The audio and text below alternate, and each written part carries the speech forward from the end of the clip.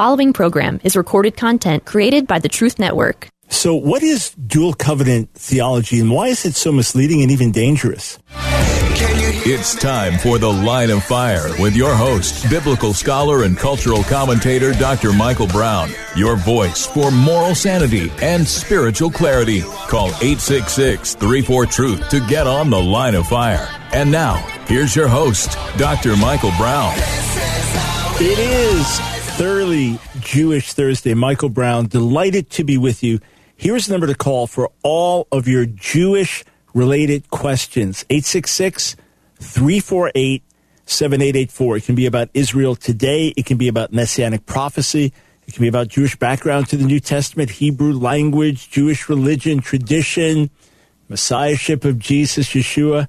Give me a call, 866-348-7884. And as always, to my Jewish listeners who do not agree with me theologically, who do not worship God in the same way that I do, who do not relate to the Torah in the same way that I do, who do not believe in Jesus the same way that I do, you are welcome to call in and share your differences, and we can have some friendly discussion. A little later in the show, I'm going to take you through an article on All Israel News that is raising further concerns about Christian nationalism. I just want you to see the way this is playing out, Christian nationalism in the bad sense of the term. But you're going to hear more and more about it as the secular media is going to put the worst spin on these things. So we need to be alert, aware, and also understanding how these things are playing out in the Jewish world. Very, very important to understand that. We're going to focus first on an important teaching. I've talked about it before on the air, but I want to get into that a little further today. Before I do, I had a guest on the show yesterday, so I didn't talk about this, but yesterday marks 8 years of healthy eating by the grace of God. So got rid of all the bad stuff, no sugar, unhealthy sweets, fried stuff, pizza, pasta, cheeses, all the breads. So no dairy, no flour, no sugar. I don't salt things, use minimal salt in foods that I do eat. Have a little grilled meat, maybe grilled chicken on average every week or two. But massive amount of plant-based, organic nutrition. And if you just want to get an update on how wonderful I feel, by the grace of God, go to my latest article on short-term gratification versus long-term satisfaction. Short-term gratification versus long-term satisfaction. By all means, check it out on our website, askdrbrown.org, askdrbrown.org. You'll be blessed. You'll be encouraged, not just in terms of healthy eating and living, but making quality decisions today that will bless you long-term. You can do things now that will bring temporary gratification, satisfaction for the moment, a feeling of relief or release or good, I did it. But long-term, you'll regret it. There are things you can do today where you say no to the flesh, no to the moment, no to the pressure, no to the temptation. Oh, but long-term, you are so glad that you did. So check out the article. I believe it'll bless you and encourage you. People say, well, Mike, you're very disciplined. I could never live the way you live. You're a super disciplined person. Well, by God's grace, in many ways, I am disciplined. And I have been consistent in a very disciplined way for years, by God's grace. But if I was so disciplined, why did it take me 59 years to get things right? 59 years, all right? And that was always trying to be disciplined in certain areas. That was always cutting back here, saying no here, saying no there. Always trying, but obviously fighting a losing battle for 59 years. You wouldn't be, you're not going to be a chocoholic for most of your life if you're so disciplined. So, yes, I've been very disciplined in other areas of my life, and I'm thankful to God for that. And these last 8 years been super disciplined, and I'm super thankful for that. But please hear me. I know me. To an extent, at least, God knows me better. If God could help me live like this, he could help anyone live like this. It's his grace. Is his grace not enough? How about that question? Is his grace not enough? Okay. Dual covenant theology. What is it? Dual covenant theology And I'm going to put some notes up for those watching, but everybody else, you'll hear me loud and clear. Dual covenant theology is the teaching that Jews do not need Jesus in order to be saved, since they already have a covenant with God through Abraham under Moses. And if they're faithful to that covenant, they can live and die in right relationship with God. Now, there are variations of dual covenant theology today, which either state that there's no need to evangelize the Jewish people, since they'll all be saved when Yeshua returns, or that state that Jewish people can't be held responsible for rejecting him when he came. Dual covenant theology today is common in liberal Christian circles, and little by little, in Christian Zionist circles. So the question is, why do people hold to dual covenant theology? There are several possible motivations behind dual covenant theology, all of which come down to a love for the Jewish people that is not scripturally accurate. So it's based on love. It's based on love for the Jewish people and even esteem for the Jewish people, but it's not scripturally accurate.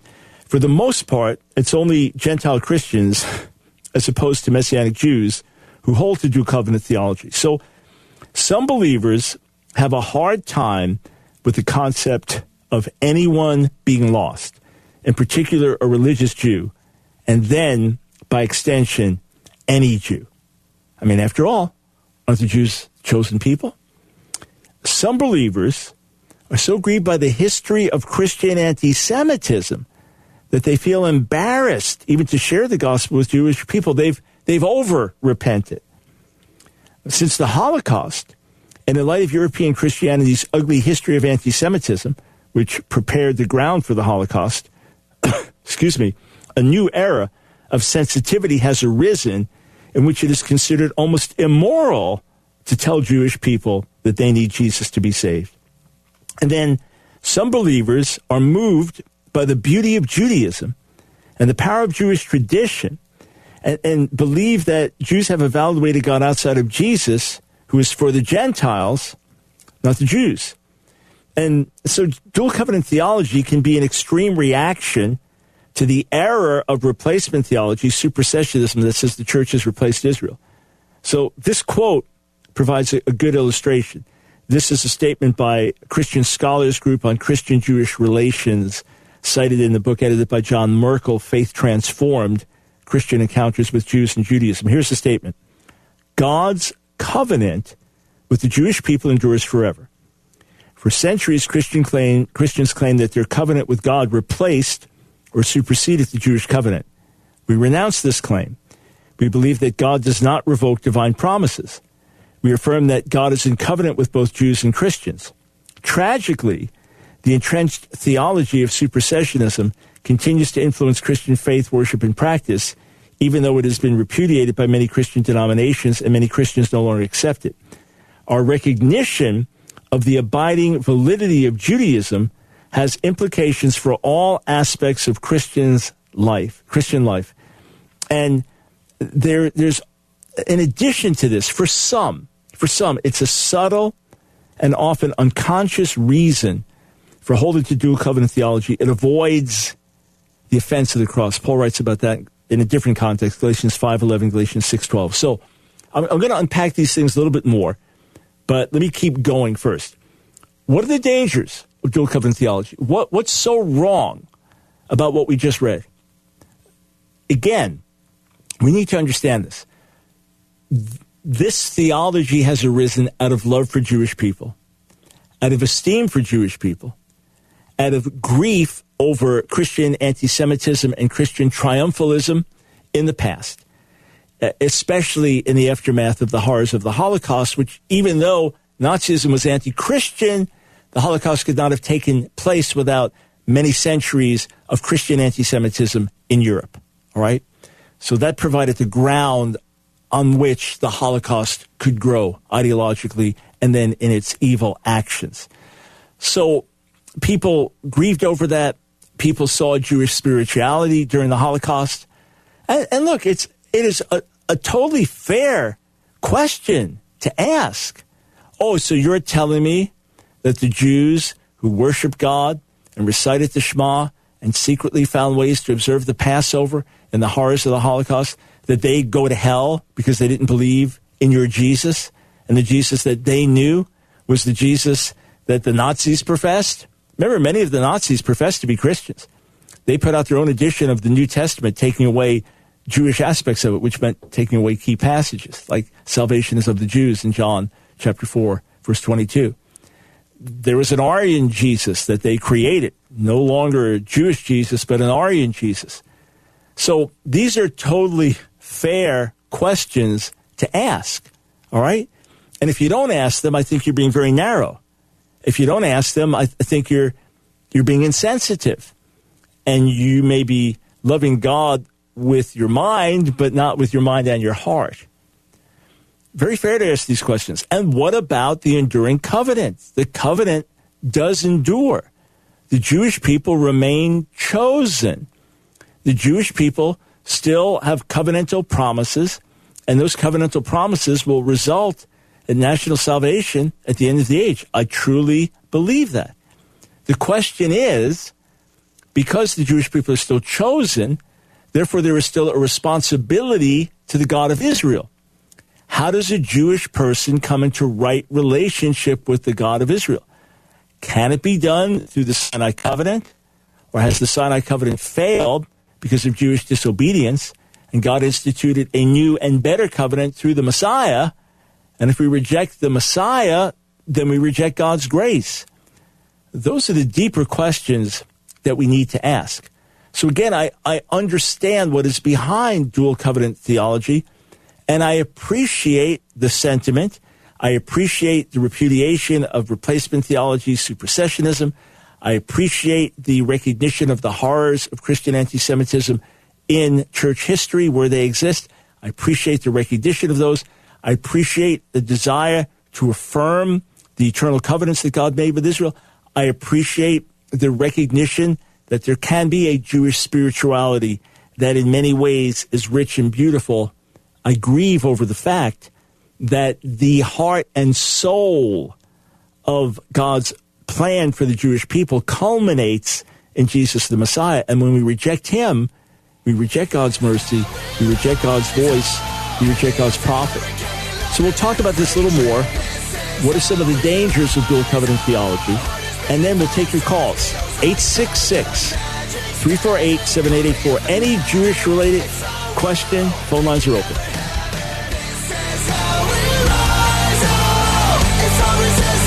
You can't resist us!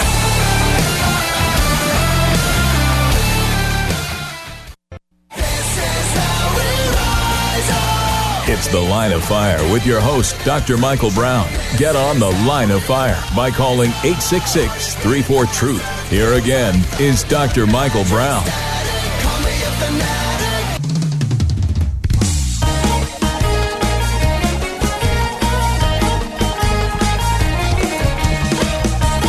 Thanks, friends, for joining us on The Line of Fire. You've got Jewish-related questions. We'll do our best to give you solid answers. 866-348-7884. Go to the phones in a little while, but back to dual covenant theology.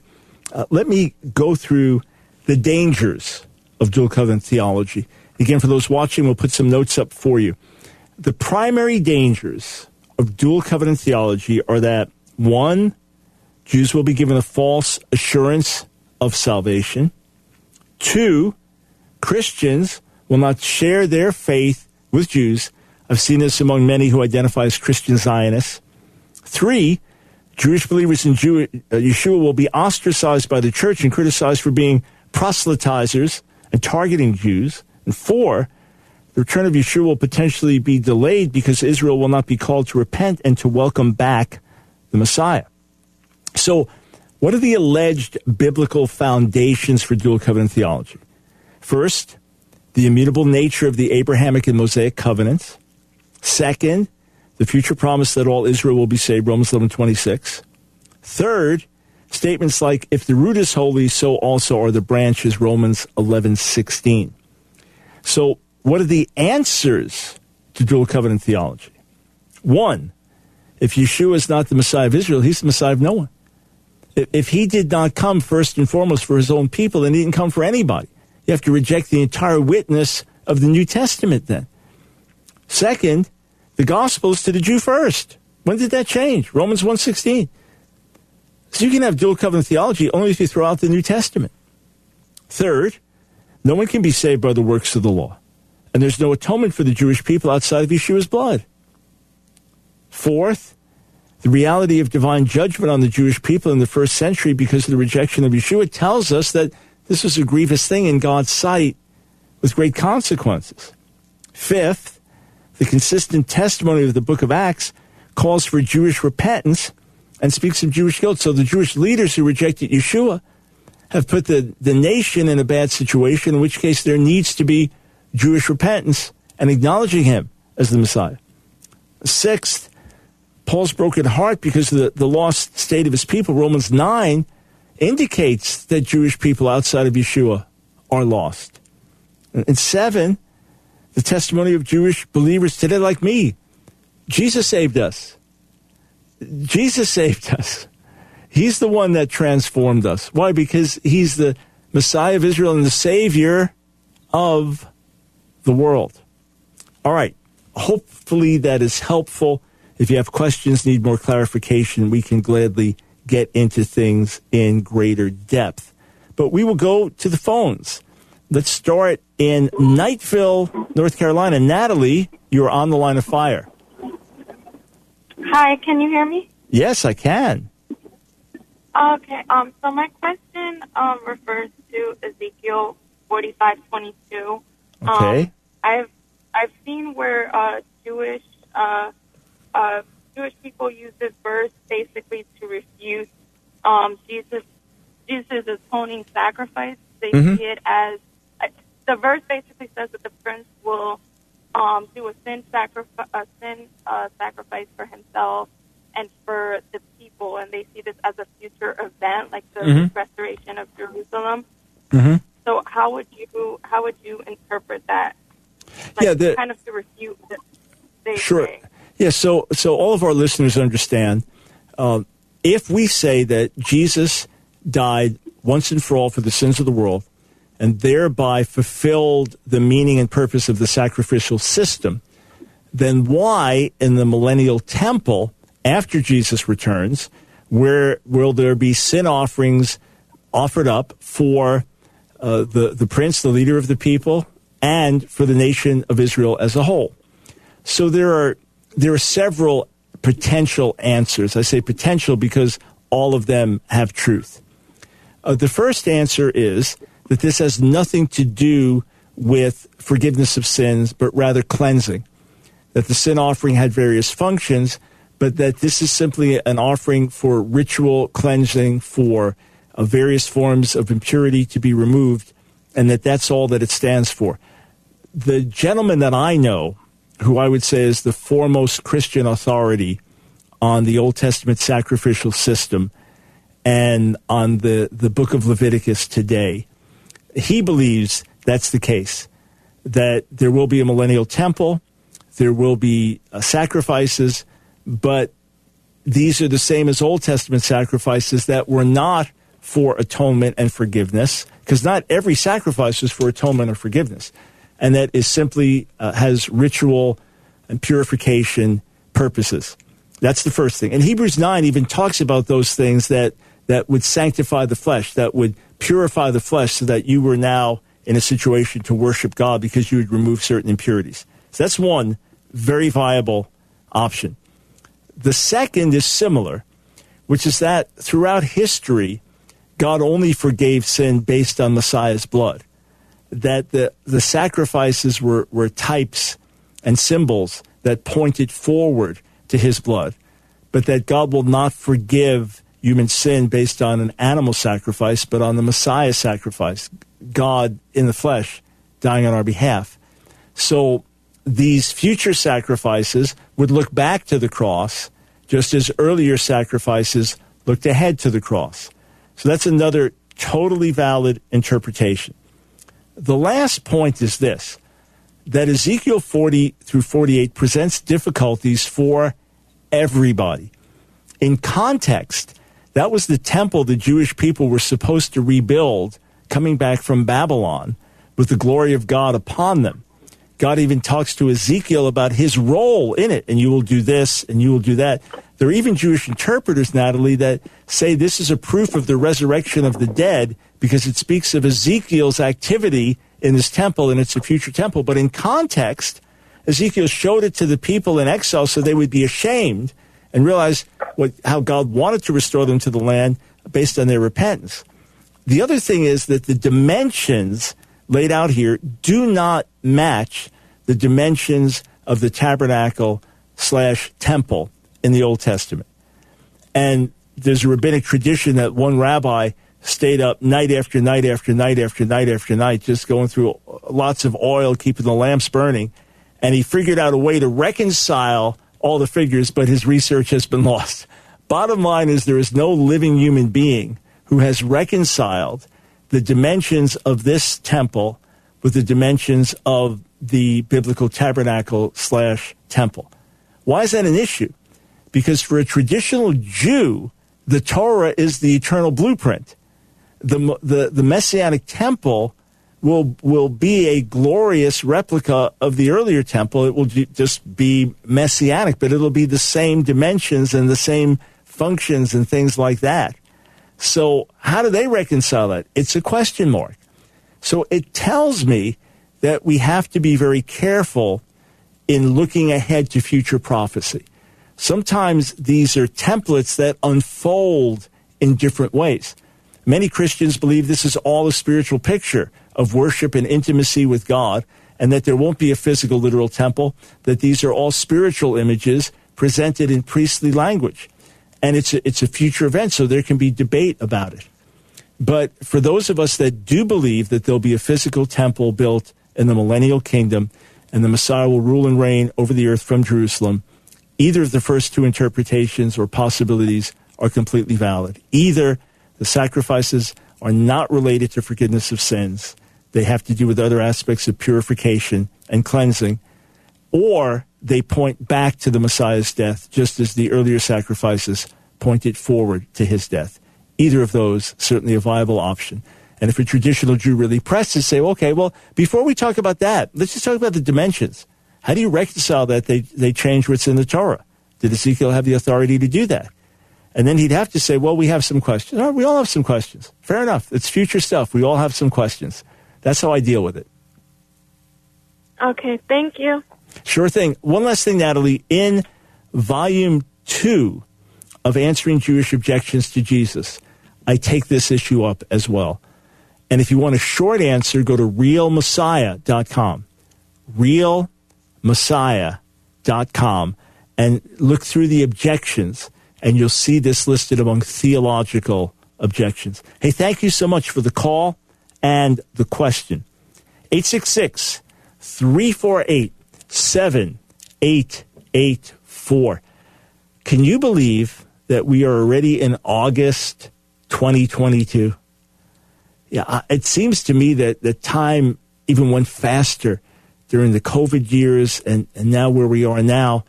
Before you know it, it's going to be May 2023. And some of you that I'm talking to right now, we're going to be, God willing, in Israel together. And we're going to be at some of the most amazing sites and locations you've ever seen.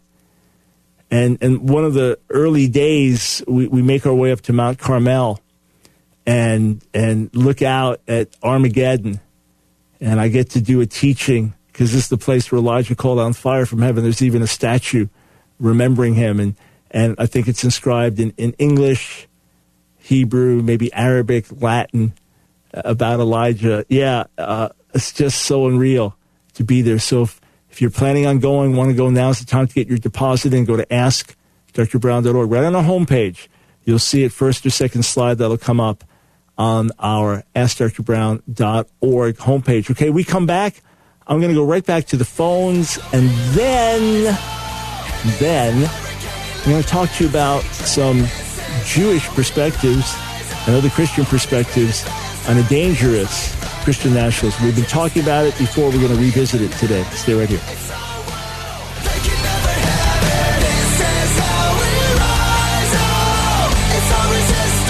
You can't resist us.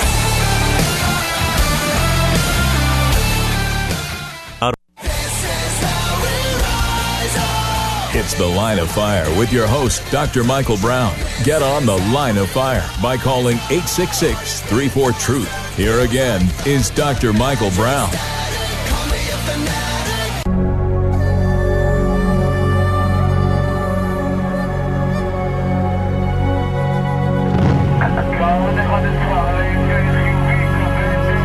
The God of Israel is worthy of all praise, honor, and glory.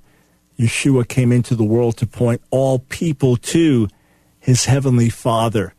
866-34-TRUTH. You've got Jewish-related questions. We've got answers. Let's go to Michael in Boston, Massachusetts. Welcome to the Line of Fire. Hey, Dr. Brown, how are you? Doing really well, thank you. So my question is about Exodus 13:2. I was just wondering if you could explain it a little better or expand on it more. When it says consecrate to me all the firstborn, whoever is the first to open the womb among the people of Israel, both man and of beast, is mine. Yep. So, go ahead. Oh, okay. Originally when I first read it, I was thinking it obviously can't be talking about any sort of sacrifice because, if I'm not mistaken, human sacrifice is detestable to God. Yes, absolutely detestable to God, 100%. So he is saying they belong to me, right? Firstborn male, every human being, firstborn male animal, goat, sheep, etc., sacrifice to the Lord. So what about the people? So the Levites took the place of the people, and the people would then pay a certain amount. Here's the firstborn male. It was their contribution to support the Levites because the tribe of Levi took the place. And how did they take the place? By being sacrificed? No, by being involved in God's service. So God judged the firstborn of Egypt because of their sin. God said that Israel was his firstborn son, and therefore God demanded the firstborn to be consecrated to him. But with human beings, it was not to be sacrificed, it was to be in his service. And since the Levites were the ones who were trained and equipped to be in his service and separated for that purpose, they then took the place of the individual Israel. But when you would have your firstborn son, you would then make a certain donation. And that donation then went to the support of the Levites who took the place of the firstborn males. Oh, gotcha. Thank you. Yep, you are very, very welcome. Thanks for asking. 866-348-7884. Let's go to Jeremiah in Seattle. Welcome to the Line of Fire.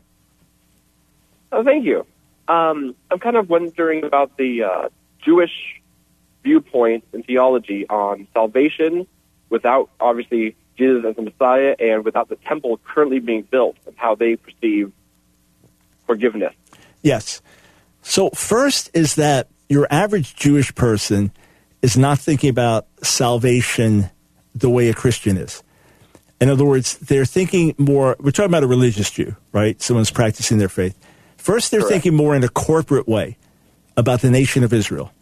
And then second, they're thinking about honoring God, pleasing God, and if they do wrong, receiving forgiveness, but not so much forgiveness for the afterlife, but forgiveness to be in right relationship with God now. So there's less emphasis on the afterlife. And while we're here, a traditional Jew would believe that the number one thing God requires from them is repentance. And that if they sin against God and repent and ask for forgiveness, he's merciful and compassionate, he'll forgive. You say, yeah, but there's no blood atonement. So Jews would not put emphasis on blood atonement the same way Christians would. They say it was important, but the bigger issue was repentance. Now that we don't have a temple, they would say that God accepts prayer. So prayer is one of the things that we have instead of blood sacrifice in Jewish tradition. Acts of charity, even suffering that we pass through in this world can go towards our forgiveness. And that every year on the Day of Atonement, corporately and individually, we ask God for forgiveness, believing in the power of repentance and prayer. And then in the afterlife, it is believed that there is some type of purging. It's not exactly the same as Catholic purgatory, and there is a time limit on it, basically 11 months, but that even a godly person, unless they are in the highest echelon of spirituality and righteousness, that they will not go straight to heaven, that they will pass through a time of purification and purging for sin, at which point they will be refined and ready to enter into God's heavenly presence. So that's how it would work out for a traditional Jew. But again, the concept would be more on day-to-day obedience, honoring God, living a life that's pleasing to him by obeying his commandments in light of the traditions, being part of the corporate well-being of Israel, and then asking for forgiveness, which is done every day. Traditional Jew is asking for forgiveness in their standard prayers through the day. And that would be the biggest thing. Repentance at the foundation of it. And the idea of I'm saved, meaning my sins have been forgiven in a permanent way, and now it's just in an ongoing way of fellowshipping with God. If sin comes up, it's removed. That is not a Jewish concept, a traditional Jewish concept. The only thing near it would be if someone was living a secular life, right, a worldly life as a Jew, and then they became a Baal Tshuva, which is someone that turns back to tradition. That Jewish tradition says it's like they were born anew, like children. But otherwise, there's not this idea of I got saved last night. Praise God, I've been saved for 10 weeks. That would be looked at as more of a Christian concept than a Jewish concept. Interesting, because I guess come from both sides where, I do believe in salvation, but I do also agree with that first part you said where, you ask for forgiveness to make it right with God, to have that relationship built, because I see that in the Old Testament where they would do different washings to be right with God, not for salvation, but just to be there with God. And I think that's really important, and maybe Christians don't emphasize enough with that. As the goal is not to get to heaven, the goal is to be with God, whether it's on earth or somewhere else. Yes, so it's definitely both and. In other words, repentance is essential. The blood of Jesus is essential. And we can, because we're all fallen, when we come into that right relationship with God and enter into new covenant life, it is that born anew, born again, I've been saved experience. But now we walk with God on a daily basis. We fellowship with him on a daily basis. Where we fall short, we receive cleansing afresh. So it's not the cleansing of salvation, it's the cleansing of getting our feet dirty, walking in this world. Hey, thank you for the question. Much appreciated. Thank you. Yeah, and remember, friends, you'll find a lot of answers, especially things relating to Jesus being the Messiah and theological differences, on the Real Messiah website, realmessiah.com. Share it with your Jewish friends.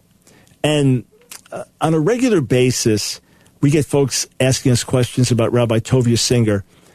He basically putting out a flood of videos, every one of which attacks the New Testament, attacks Jesus, attacks messianic prophetic understanding of Jesus, attacks Christian understanding of Scripture. And I know it just because in my video feeds on YouTube, because I've engaged him at different times, so I guess they come up. We've done videos refuting him, that it seems almost like on a daily basis. There's another one, there's another one, there's another one.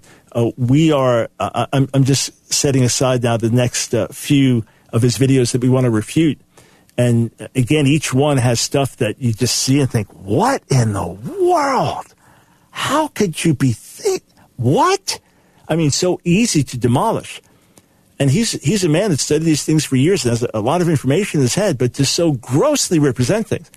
To say that the Last Supper is human cannibalism, and that's what Christians are practicing, is human cannibalism. It's like, what? How could you possibly say those words if you're even trying to rightly understand the text, which is explicitly symbolic?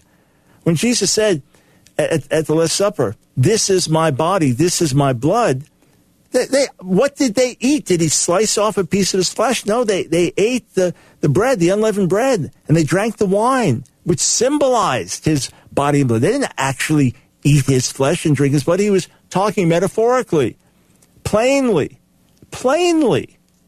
And yet, it's human cannibalism. So what grieves me is that you have Christians who get confused.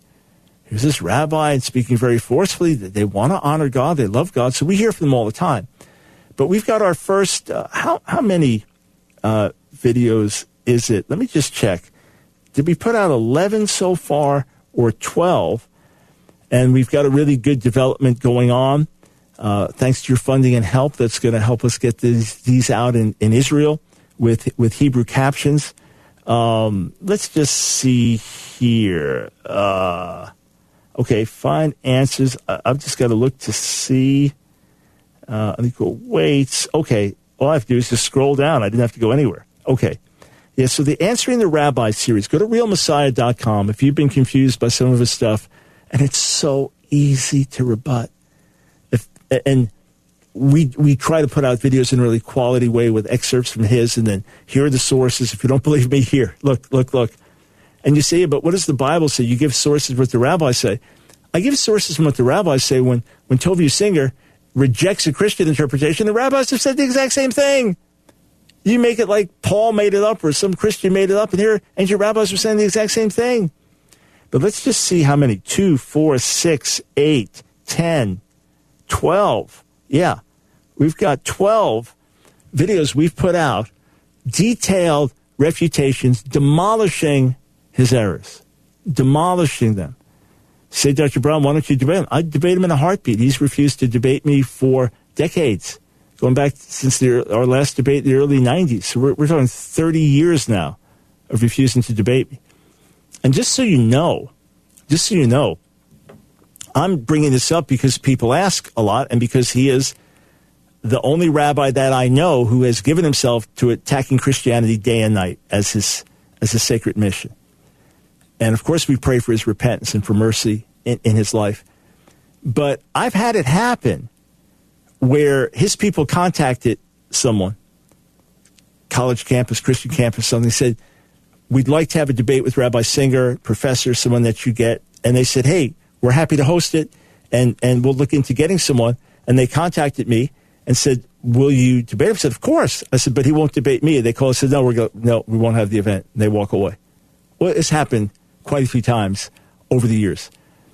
And then he'll often pick a Christian that's never even done a debate on the subject. You think, why? Why? What are you running from? Let the truth come to light. So, friends, go to realmessiah.com. We've got these first 12 videos out, and trust me, they demolish the false narratives he's putting forward, and they're thoroughly based on Scripture. So check these out, realmessiah.com. Just slide down, scroll down to Answering the Rabbis. We'll be right back with some important news and then some more calls.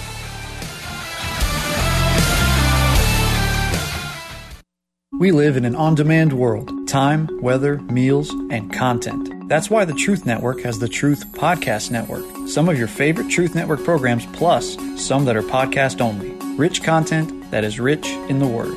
The Masculine Journeys Joyride Podcast. Authentic moments of truth and laughter with the guys of the Masculine Journey. You'll learn and laugh and even be touched. A greater understanding of Christ is only a joyride away. The Masculine Journey Joyride Podcast at truthnetwork.com.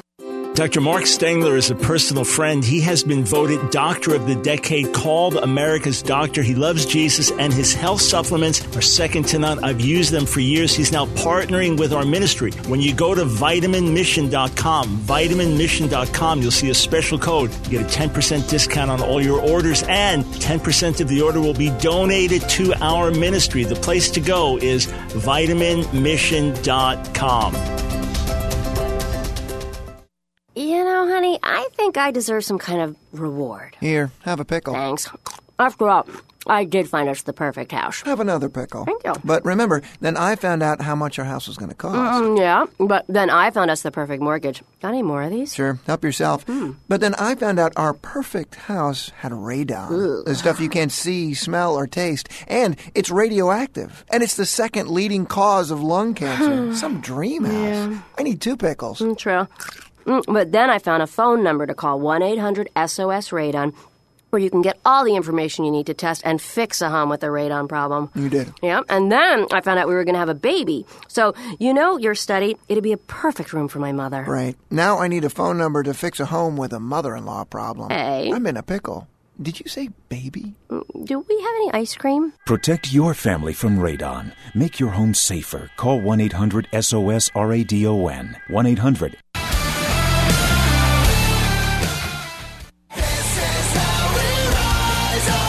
It's The Line of Fire with your host, Dr. Michael Brown.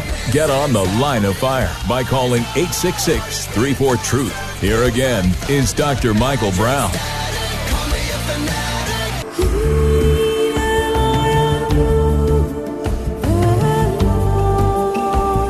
Oh, boy, I just want to listen to this music. Welcome to Thoroughly Jewish Thursday, 866-348-7884. Those of you who just heard the ad for Dr. Stengler's products, go to vitaminmission.com. This is part of my daily regimen, taking some of his healthy supplements to add to my healthy lifestyle. And Dr. Stengler, some of his family, they'll be with us, God willing, in Israel next year. We even plan to do an Ask the Doctors night with Dr. and Mrs. Dr. Stengler. Yeah, it's going to be great. Health questions, nutrition questions, all kinds of things. So we're going to do that. That's one of the bonus things added in to this year's trip, next year's trip. So there's an article on allisrael.com. Check it out, allisrael.com. Christian nationalist rhetoric in 1930s Germany. Christian nationalist rhetoric in 1930s Germany. Subtitled, Christian Messianic Leaders Sound the Alarm About Political Movement Charged with Anti-Semitism. Here's a tweet from gab.com. It was Nicole Jansizian. I've interacted with Nicole. I have to ask her how to pronounce her last name. Posted August 24th. Look at this tweet from gab.com. This is meant to be a conservative answer to Twitter. We're building a parallel Christian society because we are fed up and done with the Judeo-Bolshevik one. In other words, the problem in America today is a Jewish problem. That Jews are espousing some types of communism, Marxism, and controlling the country and bring it in the wrong direction, and we need a Christian alternative. This is the stuff that gets really, really dangerous. This is the stuff that appeals to right-wing militaristic Christians and that ends with blood being shed. It's happened before. This is not our first time at this dance. Terribly dangerous, terribly irresponsible. That's why we've called it out, written about it, and we'll do so more in the future. And again, to Andrew Torba, if this gets to you and you feel you're being misrepresented or feel that you have a case to make that you can back, you're welcome on the air with me to have a cordial, honest discussion. And I do this as a follower of Jesus. He is central in my life. He is all in all to me. And I preach Jesus to my Jewish people as well as to the Gentile world. And as someone deeply grieved over where the left is taking America. And recognizing that many Jews are part of the radical left. Recognize all of that.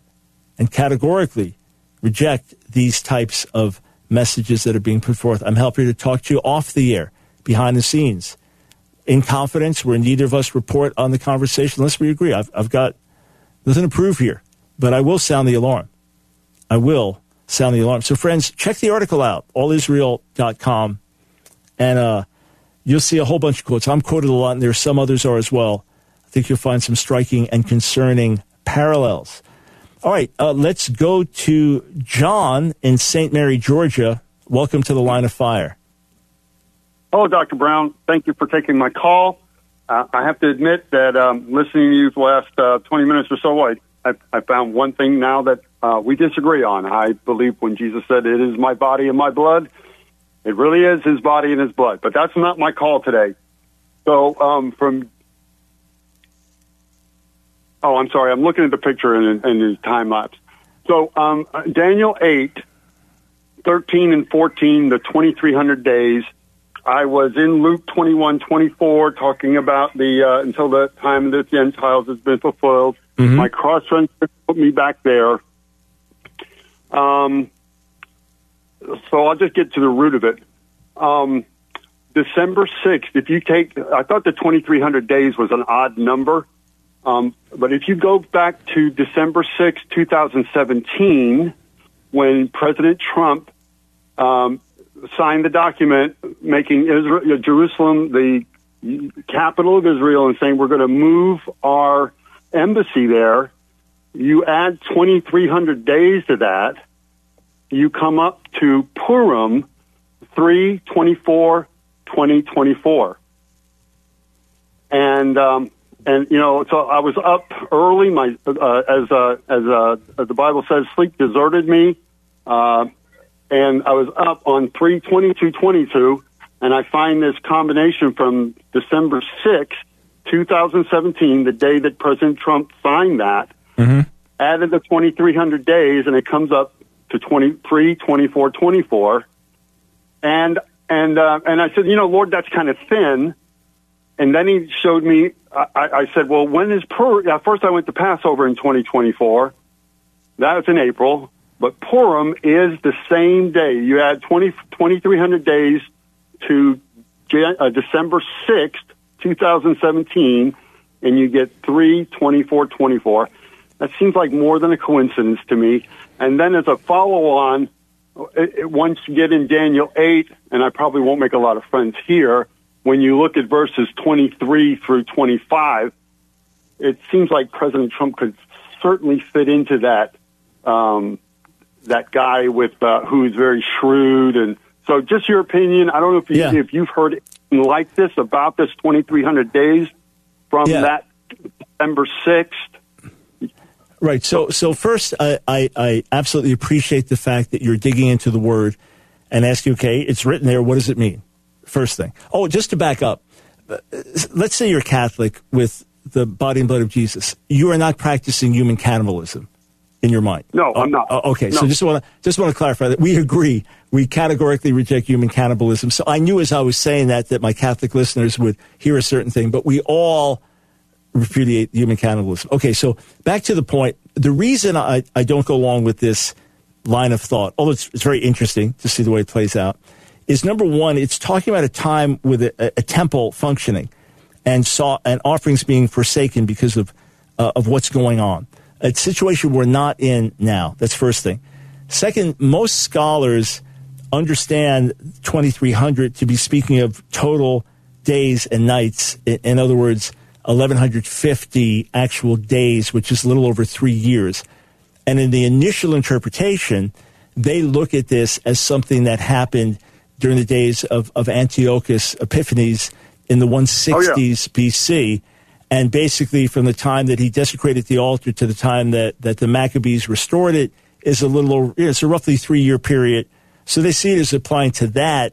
And then my argument would be certainly there can be an end time application of something with the Antichrist in the future with the temple standing. That could be when the covenant's broken with Israel, or and Israel recognizes he's a false Messiah, whatever. So that's John. That's how I would understand it. So it's very interesting that these things have that 2,300 day distance based on your account. I haven't looked at it myself. But I just don't see the larger passage talking about this. And it seems to be very specific. So 2,300 evenings and mornings, it's an unusual way of describing things. That's why most take it to mean 1,150 total days, which is a little over 3 years. Anyway, keep wrestling with it. That's my input on it. And I appreciate the call, my brother. God bless you. And let us go to Judy in Fort Lauderdale, Florida. Time is short, so dive right in, please. Hi, very quickly, I have a short comment. Love your program. I've been also riveted by watching the rabbi that you mentioned. He is twisting the truth by just, coming short of the truth, which is worse than a blatant lie. However, concerning the resurrection, now we have something phenomenal that we can also bring up. And now the evidence is so mind-blowing. The Shroud of Turin is virtual proof of the resurrection of Jesus Christ. Yeah, so Judy, we had some scholars on to talk about the Shroud of Turin. There is a woman, a journalist, conservative journalist, who is a Messianic Jewish Catholic, and she is absolutely a proponent of the validity of the Shroud of Turin. And so we had some guests on to talk about it, and we raised some of the common questions that come up. The only people that I know that studied it intensively, that really looked at it, that really asked difficult questions and gave some time to it, believe it's real. Of course, there are many who reject it and are skeptical, and there are all kinds of counter-arguments that can be raised. In fact, some people were upset with me that I didn't bring the counter-arguments up strongly enough when I had guests on, but I was seeking to have a balanced discussion, raise issues, allow them to refute the issues, etc. Because I've never investigated it, and probably missed the window to go see the replica in the Museum of the Bible. I thought I wanted to do it, and then time flies by. So if the exhibit's still up, I need to get there. But anyway, I've not studied it. I have not studied it in any depth. I cannot make an academic comment of any value to. There are things I can speak to with some degree of authority because of studying and looking at it, knowing things. That's not one of them. But I encourage everyone to look into it. There is so much about it that is absolutely fascinating that I encourage you to look into it. Does this give us physical proof? If not absolute proof because you don't know that you know Jesus, no other way to explain it except it was him. Does it present that? It's absolutely worth checking out. Remember to go to the website, friends, realmessiah.com. Send your friends there. It is a rich website waiting for you, and all the material there is free. Back with you tomorrow.